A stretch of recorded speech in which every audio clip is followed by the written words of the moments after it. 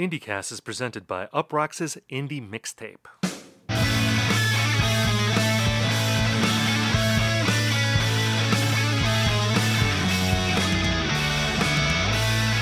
Hello everyone and welcome to IndieCast. On this show we talk about the biggest indie news of the week, we review albums and we hash out trends.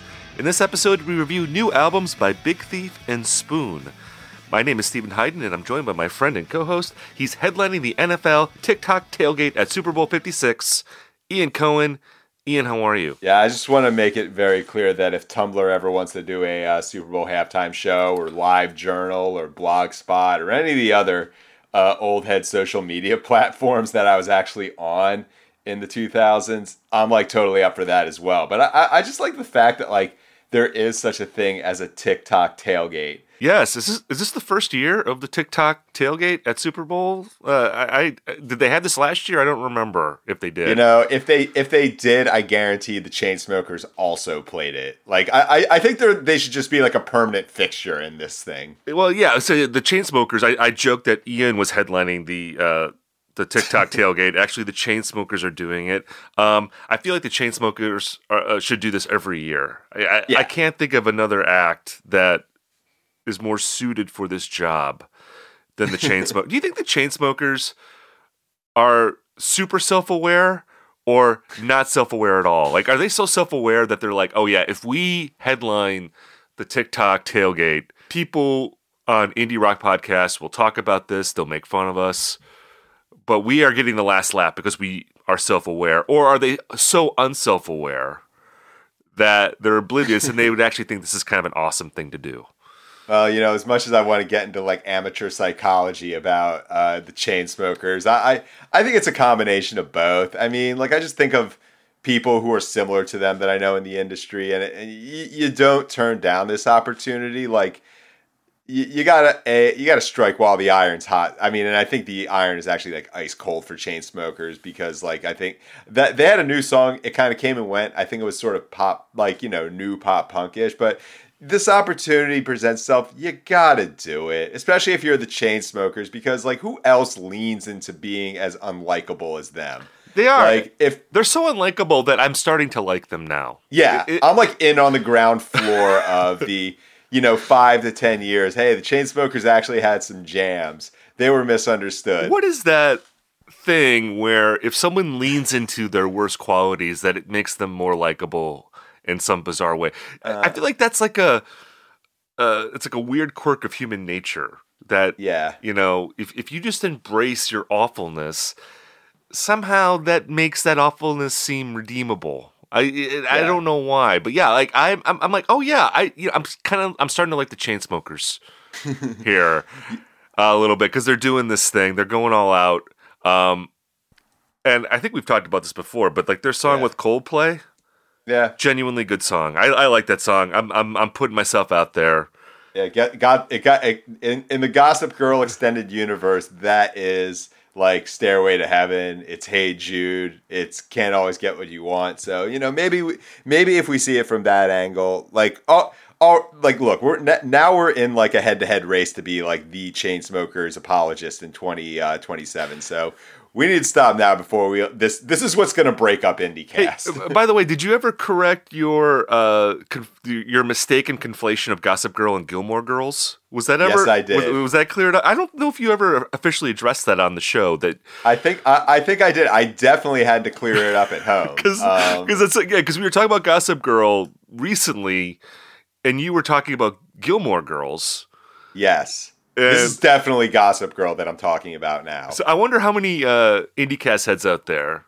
None. I got no shit for that. I can't believe it. Yeah, it totally, that was not it. Whereas if you had misidentified like a deep cut on Jets Get Born, if you had said, I would get shit from you and nobody else if that happened. If you said that Cold Hard Bitch was a song by I'm trying to think of another band from that era. Wolf Mother. Yeah, if you thought that was a Wolf Mother song, we would get emails until the cows come home. But like, you'd actually probably get like actual mail from that. Kind of giving the audience. That's right. Getting like telegrams from our listeners.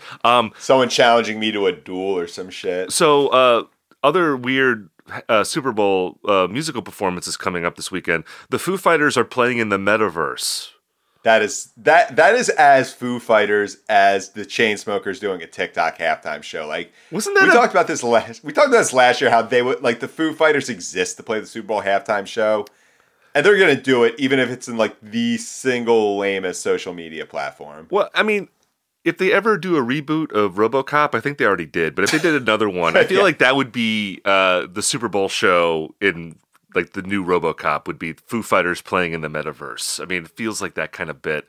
But yeah, they've never played the halftime show proper, right? Nope. No. You know, because this year, you know, it's going to be the 90s rap nostalgia show, basically. You got Dre, you got Eminem, Snoop Dogg. Kendrick is in there too, right? I feel like he is. I think he's in there. I should double check that. I wonder if we're going to get like a Nate Dogg hologram. I want to see like all of the bit players from the Chronic in there. I want RBX. I want Lady of Rage. I want Daz. I want them to play like this. I want them to do the $20 sack pyramid, not just like, 5 minutes of Lose Yourself and then like maybe the next episode and like Forgot About Dre. Yeah. I was thinking about this before we went on that, we had that run. I guess it's about 10 years ago now with halftime shows where it was like all the classic rock people were doing halftime shows. You had Springsteen, you had Tom Petty, you had The Who.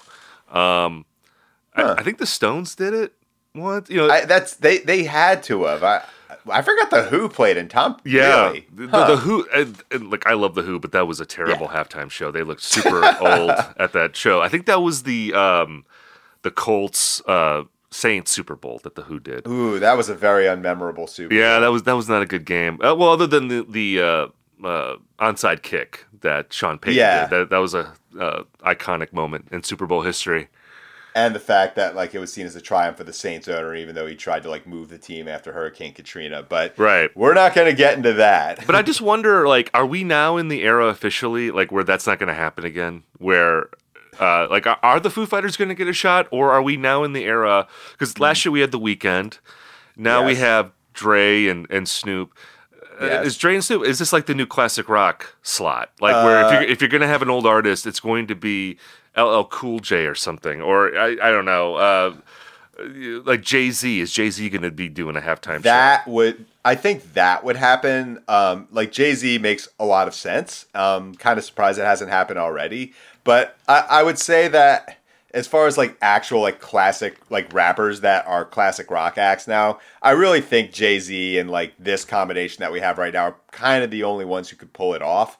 I think that we are more likely to see the Foo Fighters do it in the future than say, I'm trying to think here, like LL Cool J well, like Taylor Swift, I don't think has ever done it. Yeah, how has she not done it? You've got like Harry Styles. I could see him getting there. Like BTS, maybe they'll do it one year. Yes. Has Ed Sheeran ever done the Super Bowl halftime show? I don't think so. I could see that happening. I just want, because it seemed, because I mean, some of the people that we mentioned that did it like 10 years ago, obviously Tom Petty's no longer with us. Springsteen could maybe do it, although I mean he's I'm trying to think how old he is now. I think he's like 72. He's 72 years old. He could still do it. If anyone, he can. But I feel like maybe I'm trying to think of if there'll be another rock band that does it. It could be the Foo Fighters. AC/DC maybe back in the day, but not now. I don't think. I mean Van Halen, but not now. No, it was Eddie. You can't do it with Eddie unless you can have like Wolfgang play bass and guitar. Yeah. Well, maybe the next band that we're going to talk about could do it. We got to go back to the Chili Peppers here. They could do the halftime show. That would be a good. That would be fun. Yeah, I would enjoy Chili Peppers halftime shows. So they. Oh God, better. I was just thinking Aerosmith. Fuck, man. Like, they did it like 20 years ago. Oh, that's right. They did it with Nelly and Christina Aguilera. That was like that is correct. That was maybe the most boring Super Bowl of all time. That Giants Ravens. Yeah, that shit was horrible. That was almost more boring than even last year's. The Chili Peppers. We were talking about their new single. Back. It dropped a week ago, but I feel like we have to talk about the actual song. we have to close the circle here. It's called. Is it Black Summer? It's called Black Summer. Black yes. Summer. And, the anticipation for this song was that John Frusciante's playing on it. First Yep. John Frusciante Chili Pepper song, I think, in 16 years. But Anthony Kiedis, as he is wont to do, hijacked the discourse with his vocal delivery in this song. Yeah. Very interesting choice. He's singing. I've seen people liken it to a pirate accent. Yeah. I felt like it was sort of like an Irish brogue Yeah. at times. And it's a little auto-tuned as well. How do we feel about this? Are we on board with the Irish era of Anthony Kiedis? I don't know. Like, I think if you just like kind of tweak it a little bit, like Chili Peppers can become like one of those angular, talky British post-punk bands. Maybe that's what they're like greasing the wheels for. I don't know. Like, it is the distance between like the Red Hot Chili Peppers and say like Yard Act and Wet Leg that big? I'm hoping they do this. They see the writing on the wall. They see that we are living in a UK post-punk era where we just jumble a bunch of words together to talk about the absurdity of modern existence. How is that not the Red Hot Chili Peppers? Well, Anthony Kiedis is talking about the absurdity of modern California. Yeah. California? California. Oh my California. God. This is your best mispronunciation yet. I do know how to say California. I think I was going to say Californication, and then I bailed at the last second. But yeah, he as I was saying, he reflects on the absurdity of modern California. So yeah, I don't know. I'm still curious about this album. I think we've established that the IndieCast position on the Chili Peppers is that we want this album to be good. Yeah. So we'll see what happens. One thing I wanted to ask you about, I don't know if you saw this, but Steve Albini, who's been very active on Twitter lately, he praised Insane Clown Posse because Violent J, one half of the duo, gave an interview, I think it was with Stereo Gum, where he... Yeah, this was way back in the day. A long time ago, where he was reflecting on some of the lyrics of the past and, some lyrics that, homophobic lyrics in past ICP songs. And he was being very reflective about it and basically atoning for some of these lyrics in a very thoughtful way. And Albini praised Insane Clown Posse for doing this. And in the process, he took a shot at Deadheads, saying that he said that Juggalos are better than Deadheads because Deadheads have tons of CEOs and lawyers in their ranks. Not untrue, although totally true. Totally true. Although I'm sure there are lawyers who are Juggalos. I mean, there's got to be some out there. There might be even some CEOs. I bet. Yeah, Violent J and Shaggy 2 Dope are CEOs. Exactly, they're entrepreneurs. I wanted to ask you about this, though, because Steve Albini, like I said, he's been active on Twitter lately, and it seems like he more and more is taking this position of being like a moral conscience in a way, like reflecting on. He's talked about his own past, some statements that he's made that he regrets. He, of course, he started a group called Rape Man. Yeah, based on like a Japanese comic or something like that. And I think he regrets. Using that name. I think it's great that he's being thoughtful about his own work and he's praising Insane Clown Posse, which is not something you would expect Steve Albini to do, although you would expect him to take shots at Deadheads. Yes.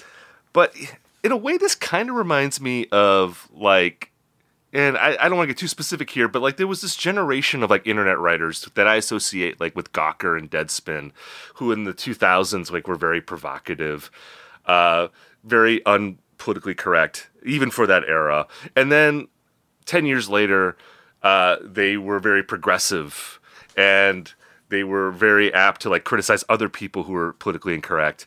And there's a similar sort of like hectoring, bullying quality to both like how they were in the 2000s and how they are now.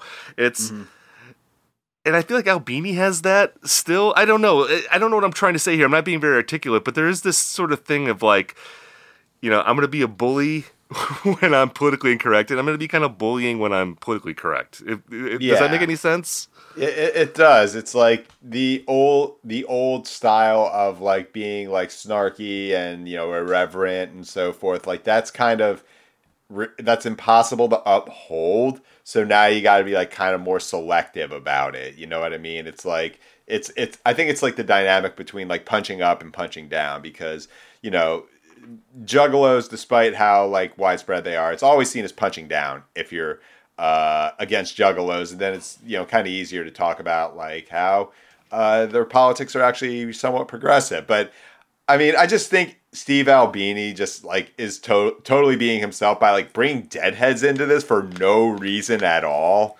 Like what do they have nothing at all to do with what he's saying, and yet he just can't resist. Well, and he also had to say that ICP's music is atrocious. Well, that's not untrue. I know, but it's like even like when he's praising them, he had to make sure to get some kind of shot in at ICP. Well, look, we're all progressing. I think that this is progress, not perfection for Steve Albini. You know what I mean?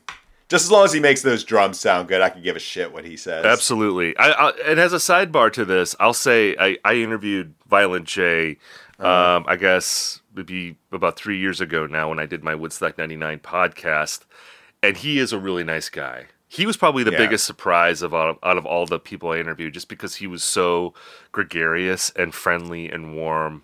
I guess I didn't know what to expect when I interviewed him. But he is a really nice guy. If you're out there and you are in a position to interview people, I'll say this to you, Ian. You should interview Violent J. He's a really I should. He's actually a really good interview. And really nice. Oh yeah, he's got stories. I mean, someone who's like been in the game this long has actually had a lot of success, and they're gonna have stories. So let's get to our mailbag segment here. Thank you again for everyone who reaches out to us to send us emails. We can be reached at indiecastmailbag@gmail.com. Do you want to read this email, Ian? Yeah, let's do it. So this comes from Zach from Joplin, Missouri. Love it. Like, scale of 1 to 10, how IndieCast is that town? Well, I mean, have we had Missouri people write us yet? I don't think so. I wonder... Zach, if you live near the Ozarks, are you in the Ozark Yes. Mountains? I wonder Yeah, that. I'm a big Ozarks watcher, so... My late grandmother lived in Missouri for a long time. Missouri, as they say Missouri. it. And she lived in Springfield, Missouri. Ah. She owned an apartment building there. Anyway. Anywho, Zach, I'm a big fan. Let's get that out of the way first. So... Just getting to his and Zach has been following us for a while. He gives us a lot of compliments. We could skip the compliments part, but thank you, Zach, for the compliments. Yes. My question for you guys is, what are some great songs on bad albums? I've been thinking a lot about this. I recently revisited the last Arcade Fire album in hopes that my mind was clouded by all the negative reviews. Turns out it's still bad. However, I really like the song Everything Now. Objective opinion, sure, but I think it's still great. Other songs that come to mind are Ghost Town on Kanye's Ye album. Just about every Weezer album is terrible, with some exceptions. Okay, since Pinkerton, But I can always find a song or two I like. For example, Perfect Situation on Make Believe. That song follows Beverly Hills, which is an all-time stinker. Another is the song Silver Lining on the last Rilo Kiley album, Under the Blacklight. Terrible album, all-time great Jenny Lewis song. So...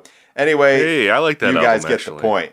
I know. I think Under the Blacklights, that and More Adventurous have like kind of had this like weird turnaround where they're like almost more celebrated than The Execution of All Things. But neither here nor there. Anyways, you get the point. Thanks for your time. Best wishes, Zach, Joplin, Missouri.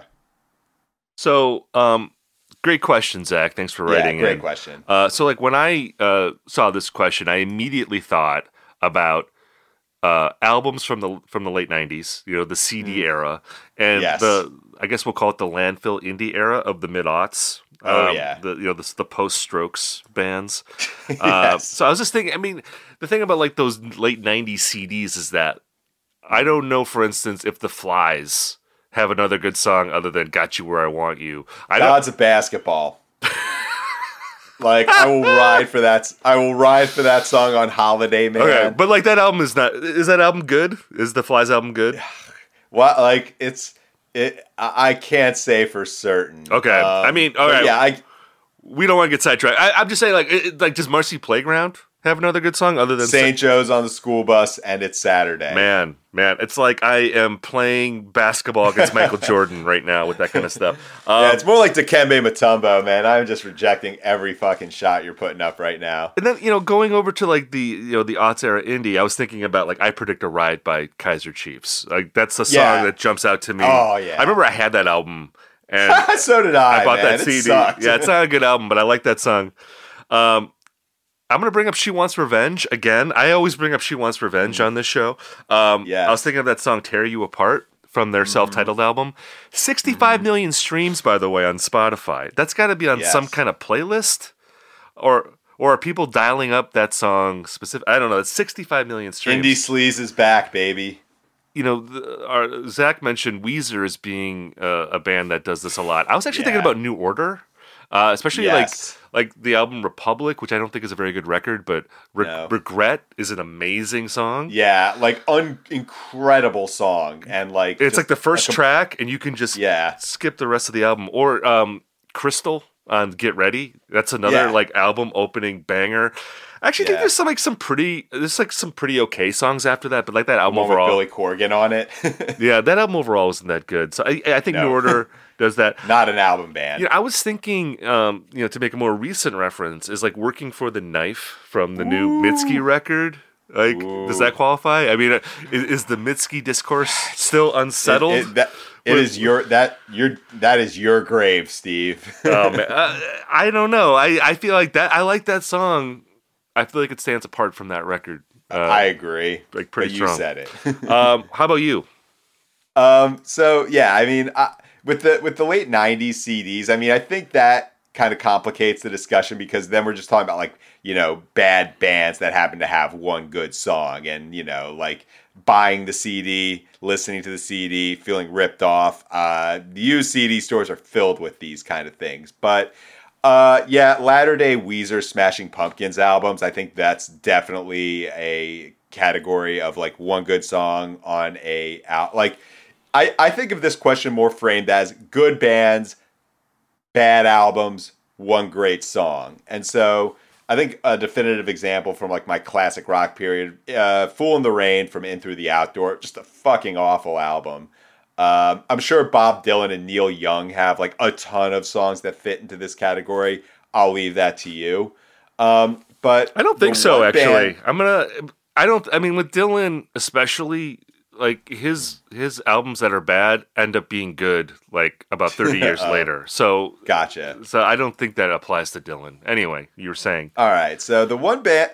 I think Floridada from the last Animal Collective record is in the same vein as Regret, where it's like the first song I'm painting with and I don't listen to anything else after it. But I'm going to I feel like I'm stepping on unsteady ground here by, actually Steadier Footing is actually a name of a song this band has put together. But recent Death Cab albums have been like the one good song on the otherwise album I never listened to again.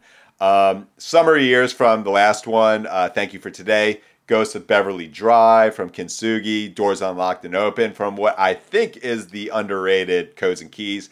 As they've become, and I think Modest Mouse, you would put them in there as well. Maybe they're more recent songs, but bands like that. I've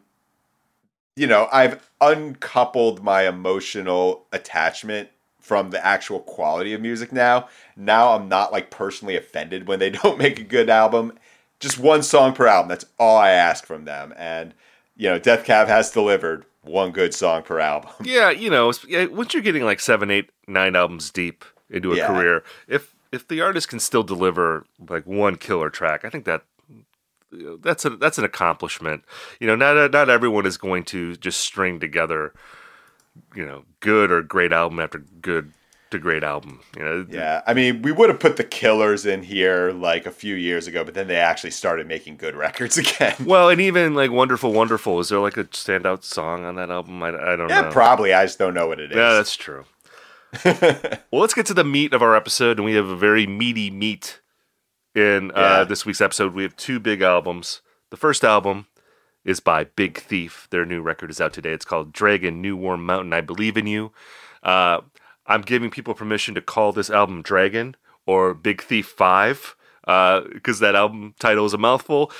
And I think people are going to be talking about this album a lot. I wrote about this record this week, and I didn't mince words. I think this album is a masterpiece. I just saw right before we started recording that Pitchfork gave us the best new music. They gave it a 9.0. I think that's too low. I think this deserved a 10.0, especially... I mean, I think the album itself justifies it, but, they gave Two Hands a 9.0. And this album, I think, is just markedly better than that album. I agree. And I think really, I love Big Thief. This is their 5th record. I've enjoyed all of their albums leading up to this. But, I wrote this in my review, and maybe people will think this is hyperbole, but I don't think it is. I think when we look back, people are going to look at those albums as like a preamble of rough drafts to get to this record. I think this is the record that Big Thief was destined to make, the one that they were working toward. It's just such a strong statement. And part of it is just because I love double albums. This is a 20-song record. You can't talk about it without using the word sprawl. So I'm sorry for lapsing into rock critic cliche, but I think that is a word that applies to this record. It was recorded in 4 different locations. It was recorded in upstate New York. It was recorded in Arizona and the Colorado Rockies and in Los Angeles. And you can hear that on the record. I mean, there's different sounds on the record, different styles of music. I really love the songs that they did in LA with Sean Everett. I kind of want them to make a whole album with Sean Everett. I feel like he can be like their Daniel Lanois, because there's a real... He does something with Big Thief on those songs that I haven't heard him do, like with other acts, like The War on Drugs, Alabama Shakes, other bands that he's worked with. But, you've got like these dusty Americana songs. You have these, Old Testament balladry, very kind of basement tape songs that recorded in upstate New York. You have that kind of classic art folk that you associate with Big Thief on the record as well. Look, I'm just rambling about this record because I really do think it's a special album. I'm curious to hear what you have to say. I haven't really heard your opinion on this album yet. Yeah, the people are on the edge of their seats. First off, like I'm not learning that album title. That's like very much like I'm happy for you. I ain't reading all that. I'm happy for you though. I never learned the 1975's album title either, and that's like one of my favorite albums of the past 10 years. But yeah, as far as like this one goes, like I do agree. Like I didn't know how this was gonna go for me because I think not since like I want to say like Animal Collective in their prime or Deer Hunter in their prime has there been a band that like it just seems like the bar gets raised every single time for the praise. But also it's like, is this the one where people turn on them? Because I think, look, we've seen many, many Big Thief press photos and, their interviews, they take themselves like quite seriously, it seems. And, like, is this going to be the one where they just kind of lose complete sight of their strengths? And a double album would seem to do that. But I think there was somewhat of a backlash with in 2019, like when UFOF and Two Hands came out and were so praised. I mean, the New York Times still hasn't really written about this band. It's not like they're universally adored. I think that there are people that look at them as being like this sort of hippie band, that they're very precious. Which they are. Which they are. You can make that case, but like, this is a great record. Oh no, this is. I mean, this is this is great record. I just got it. Like, I mean, it's like you could take shots at U2 in 1987, but they still made the Joshua Tree. So like, what do you? Yes. It's like once they didn't make the Joshua Tree, I think that's when the knives come out. Like a Big Thief now does Rattle and Hum. Like where they make a black and white documentary, like where they're covering the Beatles and saying that they're stealing. Play the blues, Buck Meek. Yeah, exactly. If they do something like that, then the backlash will come. But it's like, you can be earnest if you're delivering great music, and I think this record to me, I don't know, like I've had this record for a couple months now, right? And it already feels.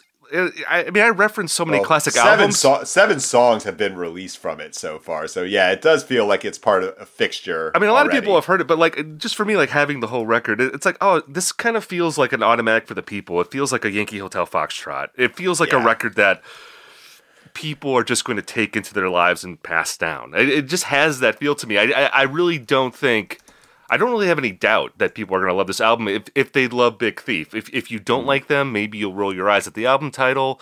Maybe you'll think they're self-important. Spud Infinity. by making such a long making a 20-song record. I love all that stuff. I love that they went on the road and spent 5 months playing in different places. And because I think it translates on the record. And also, I just love the gesture. I love the idea that, like, they want to be great. Like, I think they were trying to make a masterpiece with this. They wanted to make a big record. Mm-hmm. And I love that as just, again, the ambition of that, the gesture of it. I love it. And the fact that they pulled it off so spectacularly, in my opinion, they're the band right now. Like, to me, they're it. You mentioned Animal Collective, Deer Hunter, what they were in the 2000s. That's what Big Thief is now. And there's not really, I mean, how many other bands are like that, like where it feels like a real band, where it's not just like one person that's surrounded by supporting players? I mean, Adrian Linker is obviously the focal point. Yeah. But I think what I really love about this record, as opposed to maybe like the previous two, is I think the previous two at times felt like Adrian Linker solo records that the other members of Big Thief happened to play on. This feels like a real band. Like, you feel them playing together in a room. And I love it when you get that vibe from a Big Thief record, because, again, this is another earnest thing to say about them, but the communal aspect of their music, I find so inviting and invigorating, and it's just maximized here. I think so as well. Like, this is my favorite Big Thief record.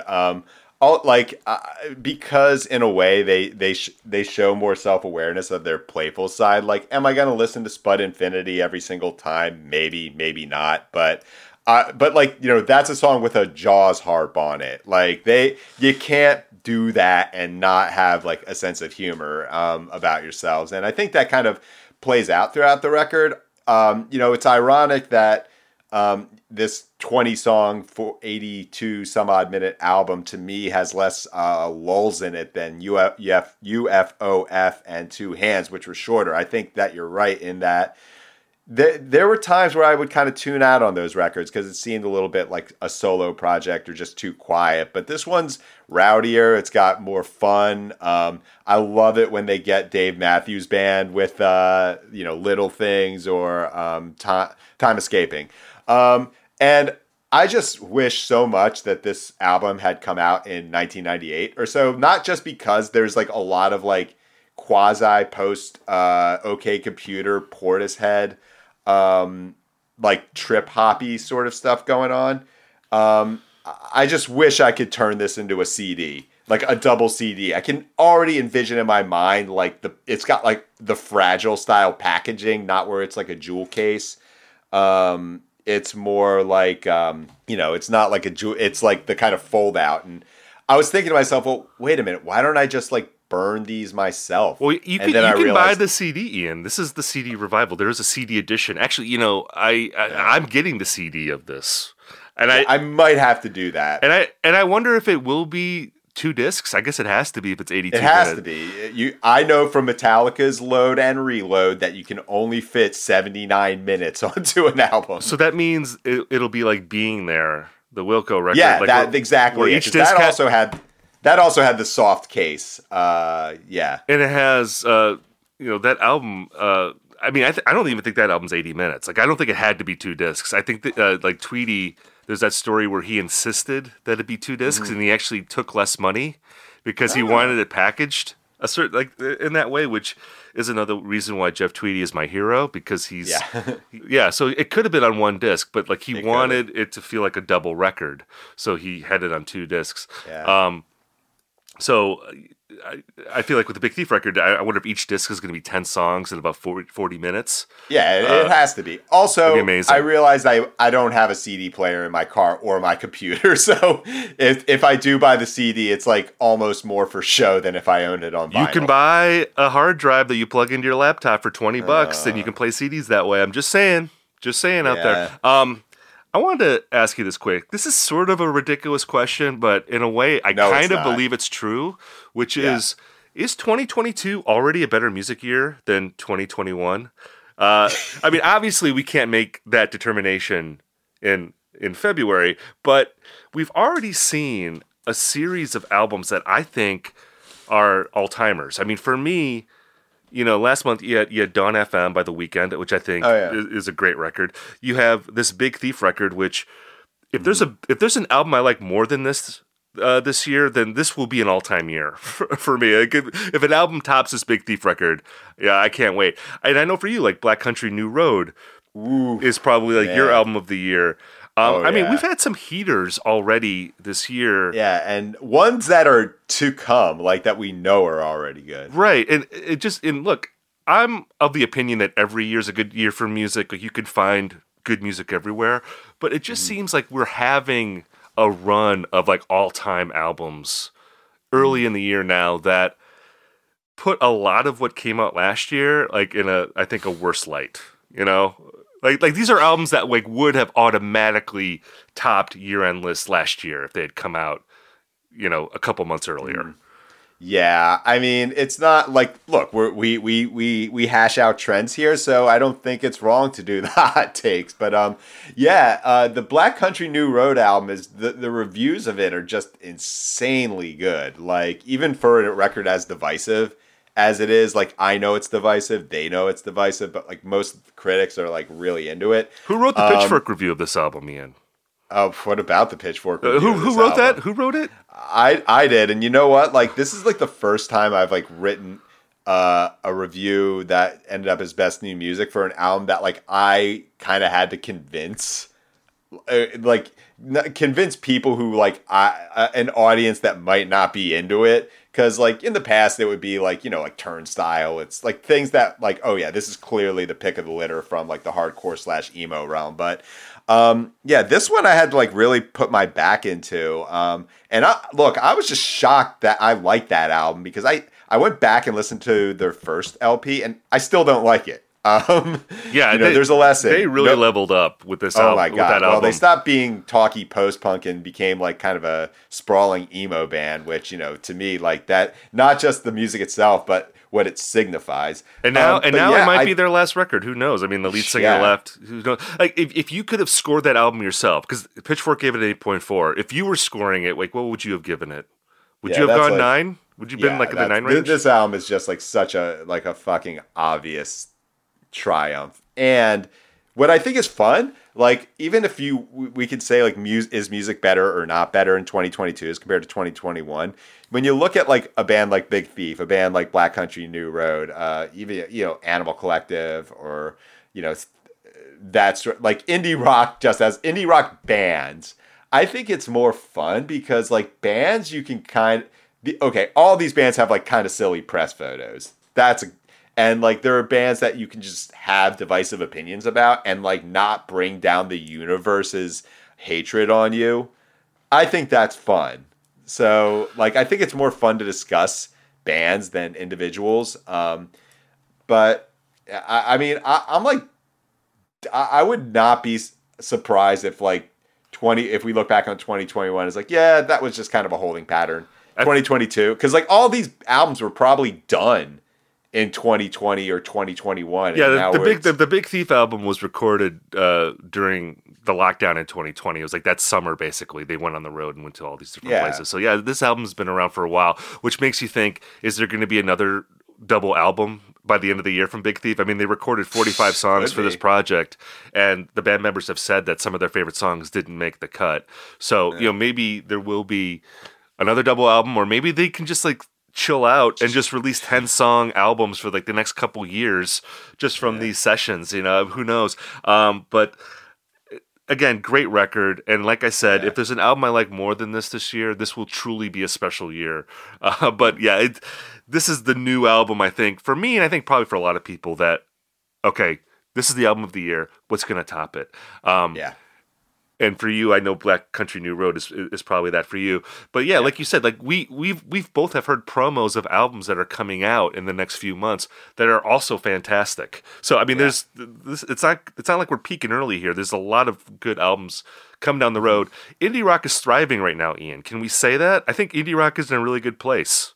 Yeah, I think so. It'll be interesting to see like if this is like a rising tide lifts all boats sort of thing, because it's right now bands that are pretty established, like and we got like Beach House coming up next week, and other like bigger acts. But that Gang of Youths coming out later this month. Gang of Oof, yeah, I can't wait to talk about that one. And that album, I feel like we will both be very nice to. I have a feeling. I'm just putting that out there.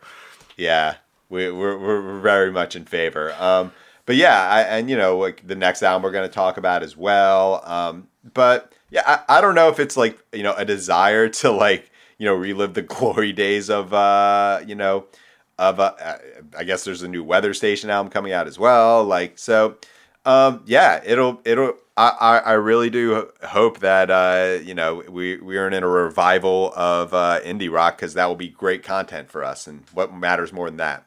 Well, let's get to our next record that we're talking about this week. It is called Lucifer on the Sofa. It's by a band called Spoon that you might have heard of. This is their 10th record. It's an album that it's been marketed as, I think, a return to rock record. Yes. Which is a little weird to me, because I don't know how you feel about Spoon. I've never really thought of them as like a straightforward rock band. Like when I think about my favorite Spoon albums, my number one is probably Kill the Moonlight, and then you get Girls Can Tell, Gimme Fiction, Ga Ga Ga Ga Ga, in any kind of order. I mean, I feel like those are like the most beloved albums by this band. They're playing rock music, but I feel like at their best, it's always deconstructing it and putting it together slightly out of order. If you think of a song like I Turned My Camera On, or all of Kill the Moonlight, which is rhythmically very inventive, and is it almost sounds like demos for a record that would be like a big slick rock record, but like instead of making the big slick rock record, they made this sort of weird shadow version of what that album would be. And I feel like that's Spoon at their best. On Lucifer on the Sofa, they're making a more straightforward version of that, probably leaning more towards like the Gimme Fiction side of what they do, which, if you remember, that album had songs like Sister Jack on it, The Beast and Dragon Adored, pretty like meaty, song. Like riffy songs. I'm curious to hear what you have to say about this album, Ian. I've been listening to it this week. I really like it. I think, again, like with Spoon, everyone always talks about this, that they're the band that is, very consistent and I think perpetually underrated. I think that was true for a while. I think now they're pretty properly rated. I'm gonna throw this out there. I think Kill the Moonlight is a great record. I will say though, in general with Spoon, that they're a band that makes really good records, but not quite great records. Yeah. Do you feel that way? Because again, I look at their whole catalog. I don't think there's a bad record. There's good songs on every record. Their work in the 2010s I thought was really good. They Want My Soul was a really good album, and Hot Thoughts I thought was a good album. But if I think about the aughts, like when Spoon was really in their prime, or this sort of legacy era in the 2010s going into the 2020s, like they're never my favorite band during whatever period we're talking about. Like they're always really good, and I'm always like, man, new album, I like it. But, it's always like a little bit of a distance for me. It's never like the band that's going to dominate my life, I guess. Yeah, and I feel the same way. And it's interesting that like every time a Spoon album does come out, like I find myself like, oh, cool, new Spoon album. Listen to it. Okay, well, they're not reinventing the wheel. I like it. And then a couple months later, it sticks around. But I would say that Kill the Moonlight to me is like a classic record for the reasons that you mentioned, not just the songwriting, but like the really inventiveness of the production. It reminds me of like the XX in a way, where it just strips everything down to just like rhythm, and it's like almost like literally rhythm and blues. And with that record, when I revisit it now, Kill the Moonlight's my favorite. Number 2 is Girls Can Tell. To me, that's like kind of like their version of the National's Alligator, where you just go back and it's so hard to believe that they were like a struggling band in their 20s, feeling like washed up. And I'm really taken aback by how straightforward that record is literally or lyrically. And with this new album, I like it. I think that the return to rock aspect, I think they've played it up a lot by saying, oh yeah, we went back to Texas. We listened to ZZ Top a lot. And as consistent as they're said to be, I think that there's more subtly they do an experimental album, then they do the Back to Rock album, which gets like praised a lot more. Experimental like, so you have like Gimme Fiction and Transference and Hot Thoughts, which are the kind of weirder ones, and then the Ga Ga Ga Ga Ga, and then They Want My Soul, and this record, which this album is being like I think this is getting like the best reviews of any Spoon album I've like ever seen. It got like 4.5 stars from Rolling Stone. Yeah. Which can I just read the review? Read the lead from the Rolling Stone review, because I feel like this encapsulates. I cannot stop you from doing this. Go ahead. This I think encapsulates a lot of how Spoon is discussed. It says Spoon are the most reliably great American rock band of the past 25 years. That might say more about American rock than it does about Spoon, but facts don't lie. So we're giving you a compliment, but we're also saying that, like, well, you know, it hasn't actually been a great period for American rock music. So, but you know, you're the best of like an okay lot. I mean, that's basically what this lead is saying. Yeah, which I think 4.5 stars. Yeah, it's a weird lead for a rave review, but I feel like that encapsulates a lot of like how they're discussed. Which, you know, I mean, that's selling them short, I think. I don't think that they're the most reliably great rock band of the past 25 years. I mean, they're the most reliable band. I think you could say that. But I don't think they're the best band of the past 25 years. I also happen to think that American rock in the last 25 years is probably better than the reviewer who wrote this piece. But anyway, it's interesting to me. I think part of like the return to rock thing and people maybe positioning Spoon as like a standard bearer of rock music has a lot to do with Britt Daniel, because in terms of frontmen or front people, you know, he is in a way like part of a dying breed. You know, this sort of good-looking dude who's cool, who has like a really good voice and can stand in front of a band and have charisma. There's not a lot of people like that now, like younger versions of that in bands. Maybe there are. It's just that like it doesn't look the way that like, you know, like him or a Matt Berninger does. You know, like yes, exactly. But also, that's a like great you point. said, there aren't a lot of bands. Like most of the people who do that are like solo artists by default. You know what I mean? Like, exactly. They get a band together and it's like the Mitski show or the Soccer Mommy show. But I think there's a certain breed of music fan though that is like, my definition of a rock band was set in 1995, and if like it doesn't conform to that, then that means rock is dead, and Spoon conforms to that in a lot of ways, you know. And again, I think like you made a great point. There are a lot of charismatic front people now. They just don't fit that sort of old world mold. Yeah. Which is that's not a bad thing. I mean, that's a good thing. It shows that music is evolving. But again, I think if your conception of what a rock band should be was set in the 90s, then Spoon is a rare band that satisfies that. And I think that's kind of what makes it a little difficult for me to like emotionally invest in this record in the same way that I would with Big Thief or Black Country New Road. I think part of it is because, you know, the music, like Spoon is by no fucking means an underrated band. Like, can we just like I cannot believe people are still pulling that one out, like being consistently praised for 20 some odd years.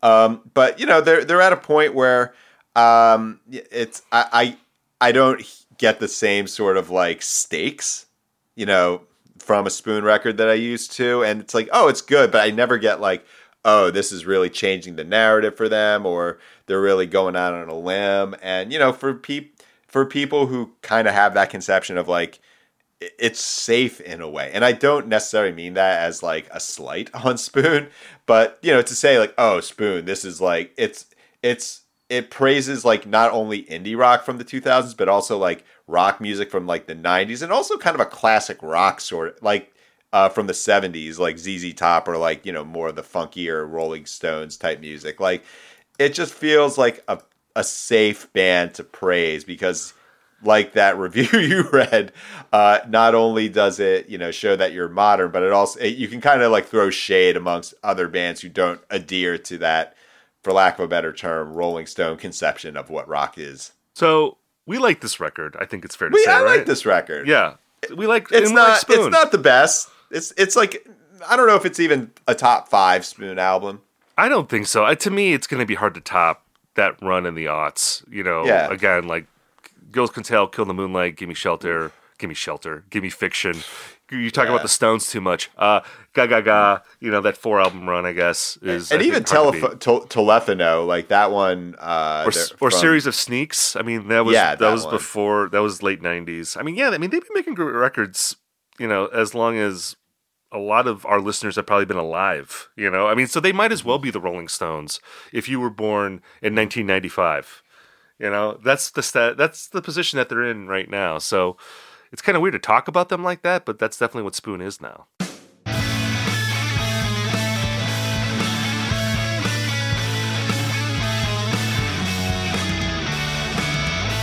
We've now reached the part of our episode that we call Recommendation Corner, where Ian and I talk about something that we're into this week. Ian, why don't you go first? All right, yeah. So I guess like one of the side effects of there being so many big name albums out in recent times that I haven't really gotten to exploring some of the smaller records, some of the more under the radar stuff. So, but what's come up, it's also been a banner time for books about music, particularly books about subjects that I like to read about. So the first one I want to mention is a book by Dan Charnas. He wrote The Big Payback, which to me is maybe the best, like, I don't even know if academic book is a good term, but like The Big Payback, one of the most readable, informative books about the hip-hop business I've ever read. He's back with a book about Jay Dilla, the producer, called Dilla Time. It's been widely praised, I think rightfully so. It's just a joy to read. And another one I want to bring up, kind of from a different side of things, is Adam Clare with a book called Endless, a lo-fi history of the Elephant Six mystery. Largely about neutral milk hotels in the airplane over the sea, and particularly like Endless. He said, like, Adam Clare, the author, says it right up front. It's like a lot of it's like oral history and Elephant Six people talking about that record, and he had to just edit out a lot of those artists just being like, yeah, that was an amazing fucking record. That was just amazing. Like, so many variants of like, I didn't realize, like, we just kind of knew this was an incredible, irreplicable experience. And yeah, I mean, the more I read about Elephant Six, the better. The more I read about Athens, Georgia, the better. So yeah, I think this is just kind of a good compliment to the big indie records of the week. Some great books about some timeless artists, and really well done. So. And we should say, for those who maybe aren't familiar, Elephant Six was this loose configuration of bands that existed in the 90s and aughts. Neutral Milk Hotel, Olivia Tremor Control, Apples and Stereo. Who am I missing? Circulatory System. This sort of like psychedelic, lo-fi, like 4-track. Right. And we should do an Elephant Six episode sometime. Yes. Maybe I should read that book. It sounds pretty cool. Yeah. I want to talk about a compilation that was recently released in England. It's called C91, and it's a play on these compilations that the New Musical Express put out in the 80s. They put out one in 1981 called C81. They put out one in 1986 called C86.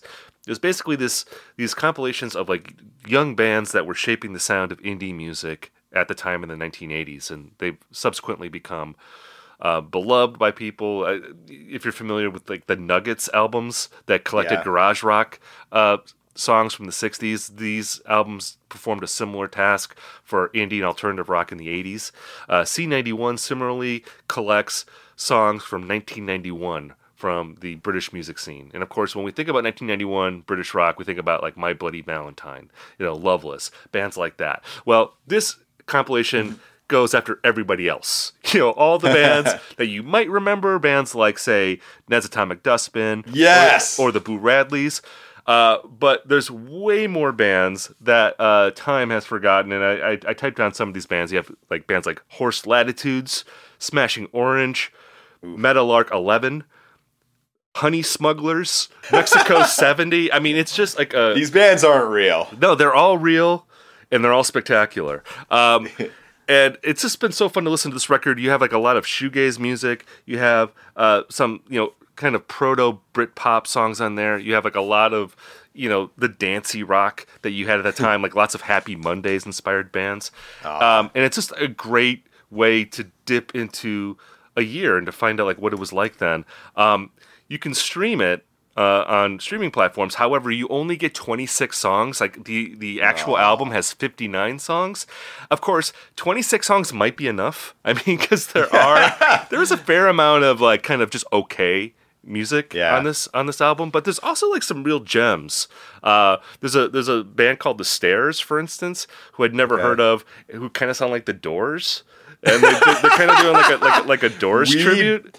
Weed Bus Flower Shop Demo. That is the name of the song. Yeah, and it's like a pretty cool song.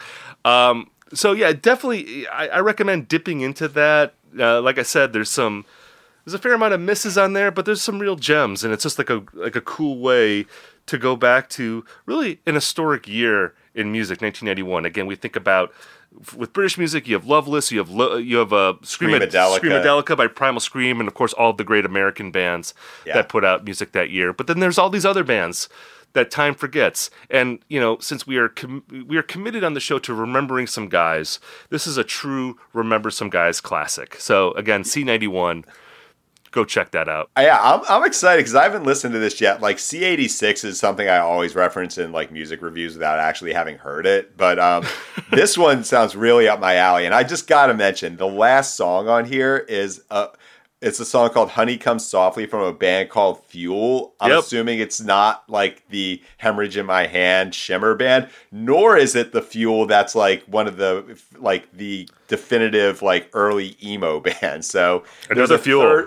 I wish they were called, if they were called like Fuel UK or like Fuel London or wherever they're from, like that would have really just been the icing on the cake for this. Yes, maybe this will inspire a Fuel tour where every band called Fuel will get together as a package. We're not going to get Brett Scallions in there. I know that him and Fuel got beef. Well, maybe Scallions can do like a competing tour where it's the ousted members of the other Fuels who get together for a tour. Or the ousted member of other alt-rock or other like Summerland type bands. Boy, I would be there for that. Brett Scallions, underrated rock name, by the way. Incredible name. Brett Scallions. I love it. Brett Scallions. It sounds like a Danny McBride character. Like Brett Scallions shows up on Righteous Gemstones.